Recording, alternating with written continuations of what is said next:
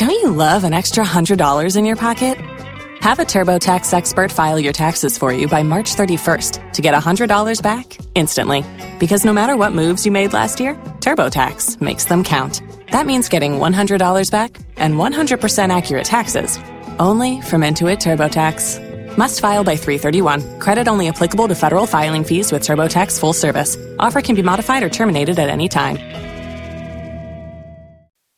Welcome to Camp Constitution Radio with your host, Hal Shurtleff. This show is heard on WBCQ The Planet every Tuesday and Thursday evening at 7:30 p.m. Eastern Standard Time. You can also pick it up on our YouTube channel as well as our Podomatic page. So please subscribe to both of those. It is brought to you by Camp Constitution, which, among other things, runs a week-long family camp, and this year's camp is going to be held at the Lakeside Christian Camp and Retreat Center in Pittsfield, Massachusetts, from July 28th to August 3rd. And I'm still get this nagging cough, and hopefully I'll be able to get through this little 30-minute segment without too much coughing, and I apologize. That sounds a little annoying. But anyway, today, or I should say yesterday, was Earth Day. And I do record this show sometimes a day or two in advance, so please forgive me for that. April 22nd, and it's really sad to see how so many people put on the radio and they'll say, "Oh, it's Earth Day. We got to do something for the planet," and you hear it on the radio stations and in the newspaper like it's some type of legitimate day to observe and to celebrate. Now, if they called it Wise Use Day or Good Stewardship Day, I'll be all for that. In other words, we do have an obligation to preserve nature. That's something that makes sense. Wise use, good stewardship. But coming from a Judeo-Christian concept that God made the earth and He told us to have dominion over it, and He also meant that we have to take care of that earth. And I don't have a problem with that. I think it's a good thing. I think it's a moral thing. But this Earth Day was not set up by people who believed in the free market system, limited government, and good stewardship. They were Marxist, socialist, communist. It was first celebrated in 1970. And you say, well, gee, why did they wait till 1970? Well, that was the 100th anniversary of Vladimir Lenin, one of the most vilest persons that lived in the 20th century. And there's a short list of people who could be considered the most vilest on the planet that year, that century. And Lenin would be definitely the top 4 or 5. Mao Zedong, Stalin would probably be a little bit ahead of him, because Hitler would be there somewhere, Pol Pot, and many others, but definitely one of the most vile human beings that had ever walked the earth. And it's some people say, "Oh, I wish this was a coincidence." But if you looked at the background of the people supporting that day, you'd know for sure. You'd know exactly what the motivation was. And the late Gary Allen, who wrote some great books, he wrote "None Dare Call It Conspiracy," "The Rockefeller File," "Nixon: The Man Behind the Mask." And by the way, that was the book that kind of got me involved. It set an interesting course. Nixon, the Man Behind the Mask. And that book is still available. You can get on Amazon and contact me. I've got about maybe 40 copies of the book. But he also wrote for a publication called American Opinion. And he wrote, it was a monthly publication. And he wrote an excellent article in May of 1970. Well, actually, usually when a magazine has the month of May on it, the magazine would come out sometimes 2 weeks prior to that. So people were able to see the article prior to Earth Day being actually celebrated. And we have that on our archives, on our website. If you go to campconstitution.net, you would see you'd see a drop-down called Downloads. And then if you go all the way to the bottom of that, it will say Other Downloads.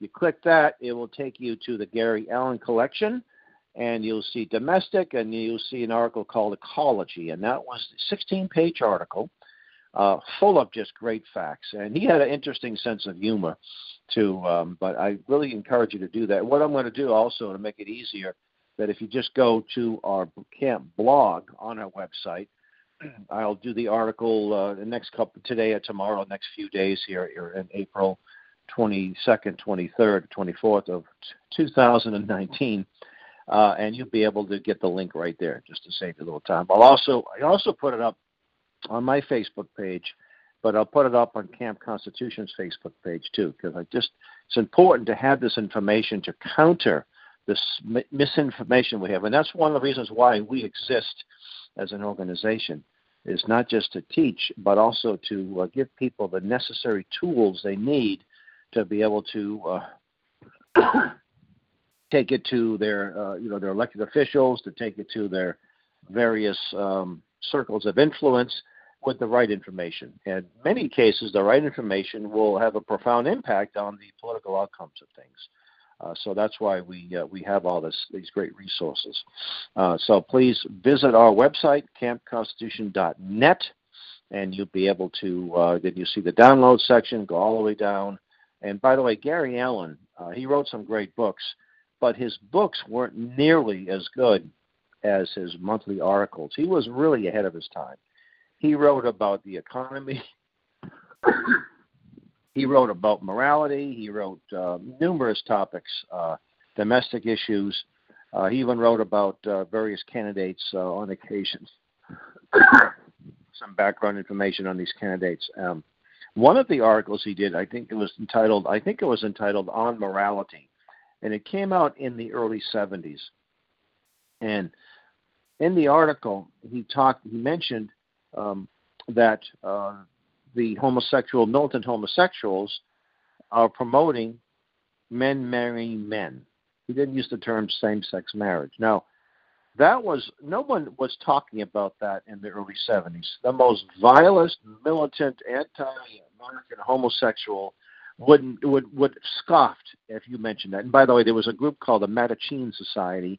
That was the first homosexual organization in the United States. It was formed in the late 40s, right after World War II, by the three communists, Harry Hay being one of them. I can't think of the other two.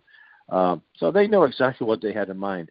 And, of course, today there are just hundreds of thousands of homosexual organizations of various types, transgender organizations or what have you. But that was one of the first, if not the first, in the United States, and they were very, very influential.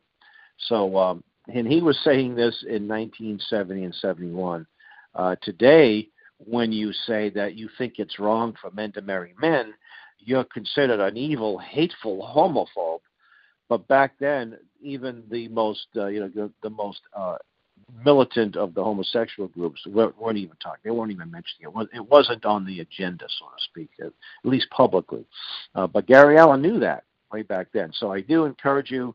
In his book, Nixon, the Man Behind the Mask, was really something. My landlord at the time, this was back in 1988, I was always a conservative-minded person. I had made a profession of faith as a young man, a little bit of backsliding in my teenage and early 20s, and then I made a recommitment to Christ when I was 28, I think. And my landlord at the time, someone I had a lot of respect for, former boxer, a retired policeman, he loaned me this book, Nixon, the Man Behind the Mask.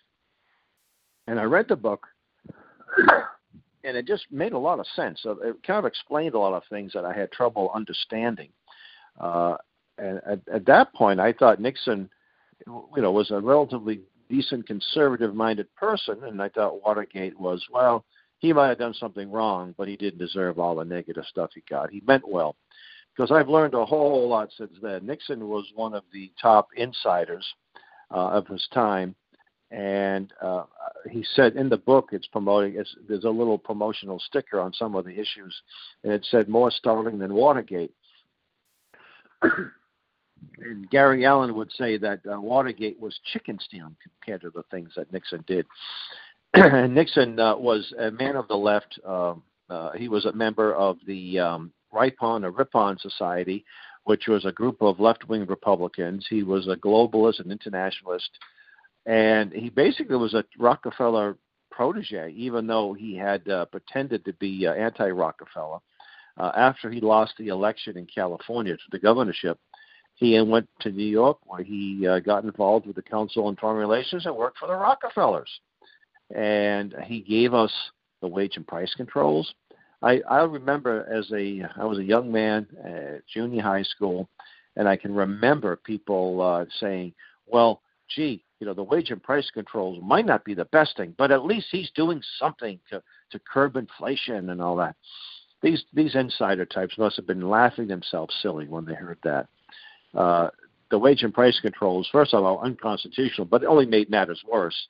He also gave us Nixon gave us the OSHA.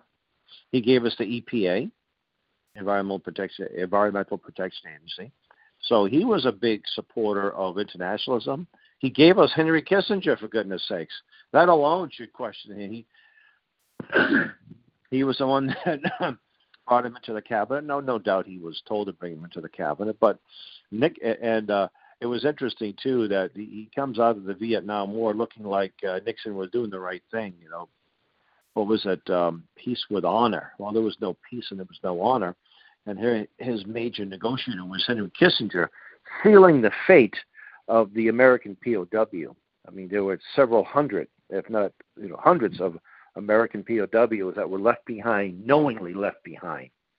And that's really the guilt is laid at the foot of Nixon and his evil man, Henry Kissinger. And by the way, Gary Allen wrote a great book. It's a little booklet, really, on the size of none dare call a conspiracy on Henry Kissinger. And I recommend that, too. Now, we don't have that in the PDF format, I don't believe, in our site, but it is definitely a great book to look to get a better understanding of I mentioned Lenin being one of the most vile. I would say that if you had a list of rogues gallery of Americans of last century, the worst, Henry Kissinger would be definitely the top of the last part of the 20th century, one of the most vilest Americans ever to live, and he would be there. And there's a good caliber. I think people like Alger Hiss, who's not as well known, but he was a Soviet spy and traitor to the United States that wrote the UN Charter. Woodrow Wilson would be on that. This is my personal list. It may not be yours, and you may not agree with me, but it's based on my understanding and my research and reading over the last 45 years. I put Franklin Roosevelt on there as well, and almost anybody connected to Franklin Roosevelt through his administration would definitely be suspect. Harry Hopkins would be there. So Justice and a number of Supreme Court justices. So anyway, I'm deviating a little bit from the course here. So I do, again, recommend anything written by Gary Allen. A lot of his stuff is available on Amazon. You can even buy some of his hard copy reprints on Amazon. Some of them are sold by Camp Constitution. Go to our website, and you can get all that stuff downloaded all free of charge. And want to make a donation, would love to get one, but it's for your use to help educate, people in your circles, elected officials, people of influence. So now I have a friend, Diana Ploss, and she's always a guest here once or twice. She now hosts a radio show in Nashua, New Hampshire on AM 1590. And I've been a somewhat regular guest, and I really appreciate she's buying the time, and she's basically giving it to us at Camp Constitution to do the show. And there's also opportunities where I fill in for guest hosting, not just for her show, but there's two other ladies that have shows on the station, and I'm filling in almost 2 or 3 times a month. And, of course, then I've got a friend down in Connecticut, Lori Hopkins Cavanaugh, whom I fill in for on occasions, and a guest as well. But so Diana got a hold of me today. And I also, in addition to filling in, I also get on every second week for a half hour at 3:30 p.m. Eastern Standard Time, where I'm interviewed for a half hour. She wanted to know what do we want to talk about, and she asked me if I want to talk about socialism, the difference between socialism and communism. I'd say, sounds like a great topic. Let's do it.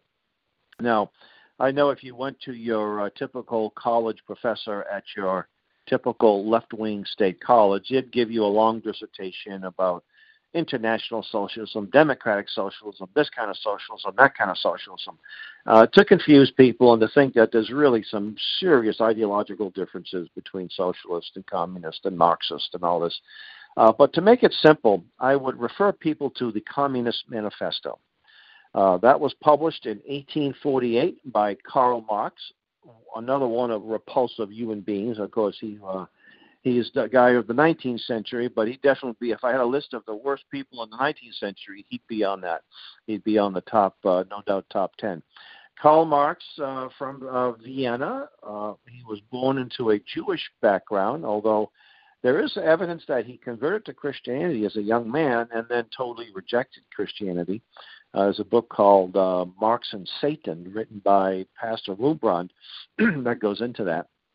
But if you go to his manifesto and you look at the 10 planks of the Communist Manifesto, and he said basically if you adopt these, you have yourself a communist country. Now, Marx is revered by the socialists as well as Marxist and communist. In fact, Marx was going to call the Communist Manifesto the Socialist Manifesto, but there were a lot of people running around Europe that were calling themselves socialist, and he was not sympathetic to them. So he didn't want to be confused. So he and Engels decided to call it the Communist Manifesto. Now, before you read the 10 planks, you'll look at it. And it's the manifesto is only, I don't know, it's 65, 70 pages. It's not a long dissertation. And by the way, another book that Karl Marx wrote was A World Without Jews. That's right. That's right. It's one thing that Marxists want to, they don't like to talk about, and when you do mention it, they'll, oh, wow, you misunderstood that. He didn't really mean what he said. Well, I have a copy of the book. I read the book. I know exactly what he said.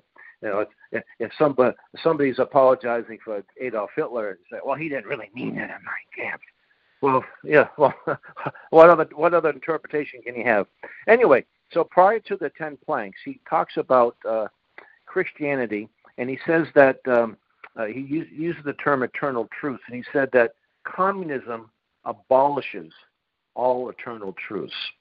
So any system that would abolish, you can't abolish an eternal truth. It's impossible.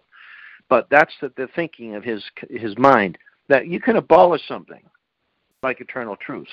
And if something that tries to do that is evil, it's intrinsically evil, and it's not worthy of support for any decent human being. So if you're buying into the socialism, it's because you are deceived. You're either evil or you are deceived. So socialism, a simple definition, is nothing more than the control of the means of production. So a socialist country, you may have private companies, businesses, factories, or what have you, but they're highly, highly regulated to the point where the state almost runs them. They tell you how much to hire, who to hire, how much to pay, when to open, when to close, what to make, how much to make. They control they may control the means of transportation and the means of production too in some countries. In the socialist country. And the rest is up to you. And make no mistake about it, the Nazis were also socialists. National Socialism.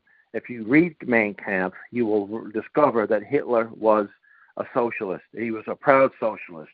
He believed in an all-powerful state. Yes, there's some private property and there's some private sector, but it's highly controlled. Today, we are more socialist today than most people would even care to imagine. Here I am. I'm trying to become a daycare assistant for my wife's business. So on rare occasions when she needs a second person because of the number of children that the state says if you have more than so many, you've got to have so many help. I'm trying to get certified, and I'm jumping over so many hoops. I fill out these forms, and they want this, and they want fingerprints, and they want this. I mean, yeah, I can understand the need to make sure for the parents' sake that the people my wife hires or has working for her are qualified. That should be up to her. That should be up to the parents. Should be the one setting those standards. But that's just, and people today just, oh, that's the way it is. You know, you'll try to open a business, and you've got federal taxes, state taxes, federal laws, state laws. Every week there's another thing they want you to put in the, you know, so the employees can see, even if you don't even have any employees. In fact, I was involved with an entity where and it was a not-for-profit entity, and it was anyway. I was getting these things from the state because they had my address. I had my number in the phone book. I was getting stuff from the Massachusetts workforce and Massachusetts discrimination. All these government bureaucracies. I had to post this and post that. It was amazing. It was kind of funny. I would mail them back and say, "Hey, I'm just one person here, so I don't. You don't need to. You can stop sending this stuff." So there's an incredible amount of state control, local, federal, local control, whether it be town or city, county, state, federal. And people walk around and think we're free people. And we're so free we have to worry on tax day. We have to worry about our receipts. And we have to worry. We got all our forms from the federal government. We have our forms from the state government. We have our health care forms. We have our receipts for the health care or the gasoline that we bought or how many miles the car drove and this and that. That's not a free people, But again, it seems to be that most people just accept it. They don't give it a second thought. Anyway, getting back to the 10 planks, I don't have the copy of the book in front of me, but if you look at that, they have a progressive income tax. I think that's the second plank, and I think the first plank is the abolition of private property. Then there's a plank that deals with you can't inherit, abolishing the right of inheritance. There's one that calls for the centralization of credit in the hands of the state. That's, I think, plank number 5. Free education for all. That's not interesting. Well, wait a minute now.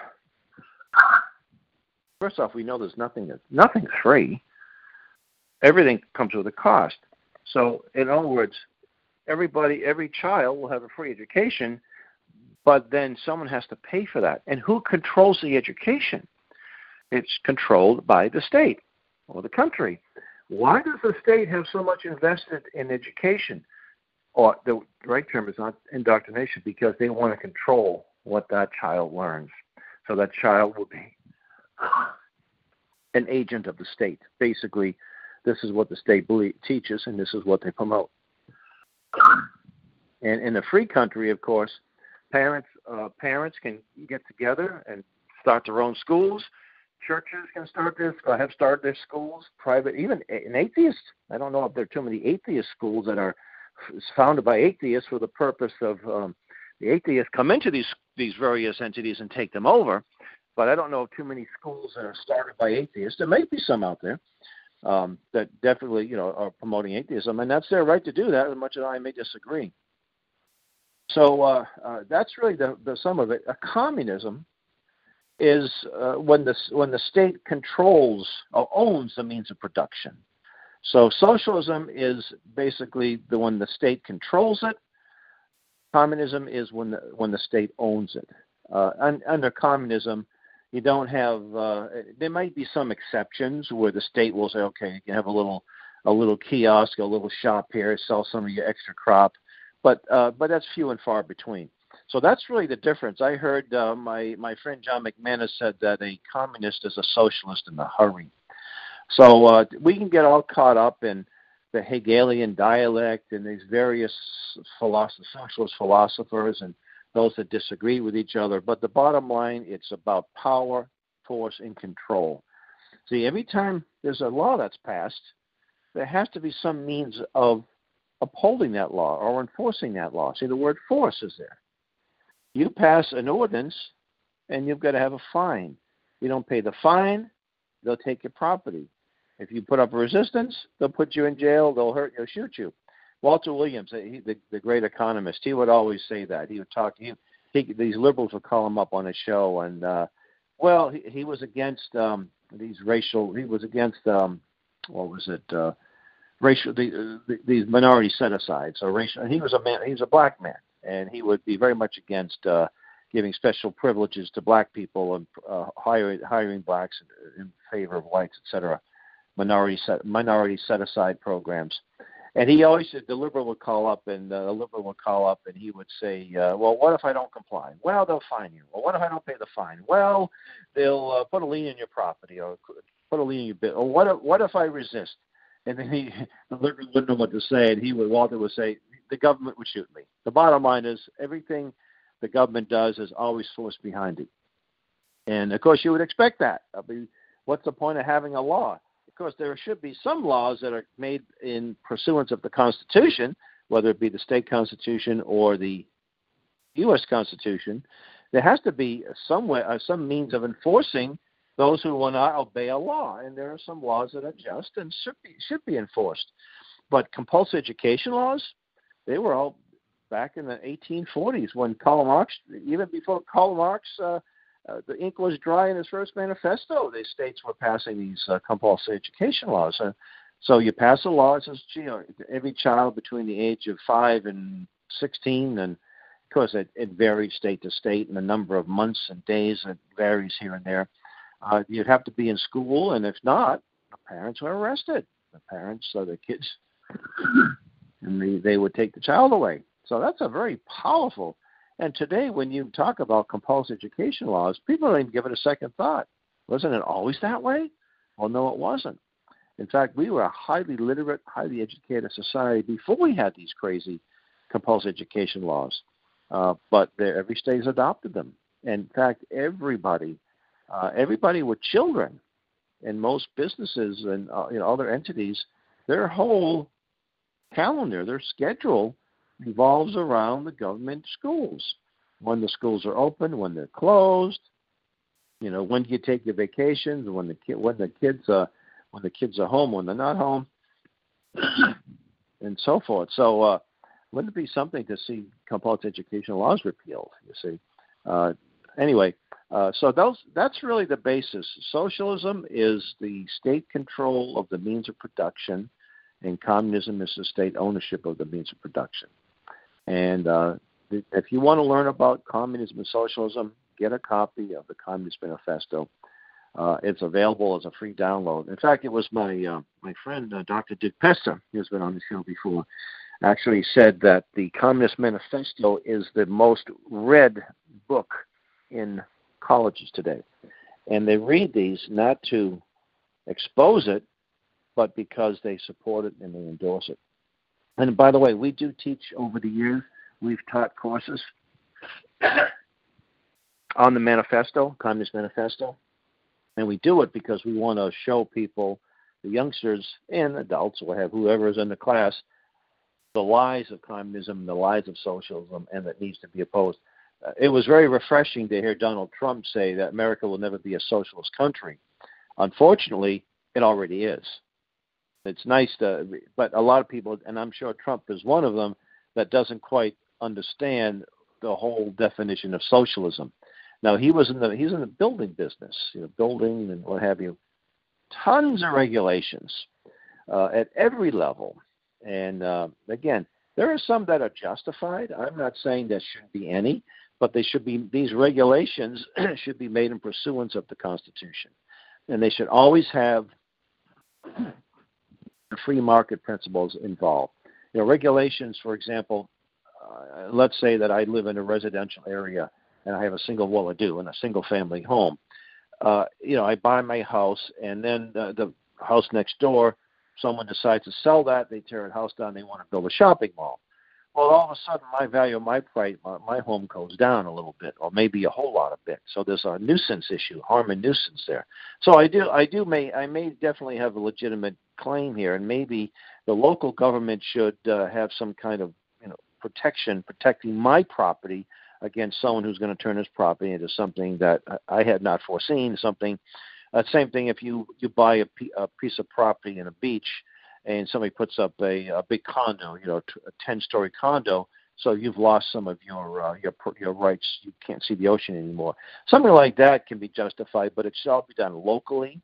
And of course, then there's also compensation, and the Constitution does talk about eminent domain, but it's limited to improvements of building roads. It's not like in New London, Connecticut, where the city took some property by eminent domain because it was going to be bought by a private drug company, and the drug company was going to employ so many people, therefore raising the tax base and what have you of the city. So the U.S. Supreme Court justified that, and they ended up taking the property. In fact, there's a documentary about it called Little Pink House, and I actually knew the lady who owned the house and her story and her ordeal. And the drug company didn't even bother, ended up not moving into New London. So all that time, all the homes, lives they disrupted, now you have a big brownfield there. So that's what happens. And by the way, when the state works, when the local government or national government or the state government works with the private sector, when they collaborate, that's really the embodiment of fascism. So the corporate state, and Hitler was big on that. He had these huge corporations, the gun manufacturing, IG Farben and Krupp and all that.